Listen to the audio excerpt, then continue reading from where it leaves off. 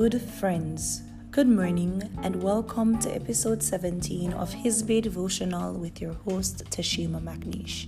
Today's scripture reading is taken from Job chapter 22 and verse 21. It reads thus: Acquaint now thyself with him, and be at peace, thereby good shall come unto thee.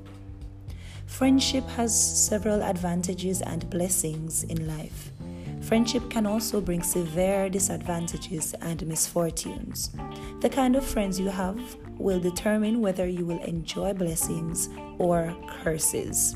Today, choose your friends wisely. Let us pray. Heavenly Father, we thank you for another day in the land of the living.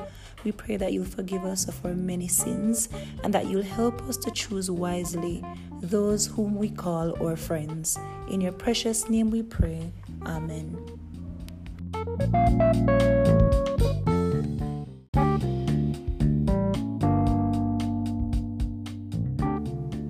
Thank you for listening.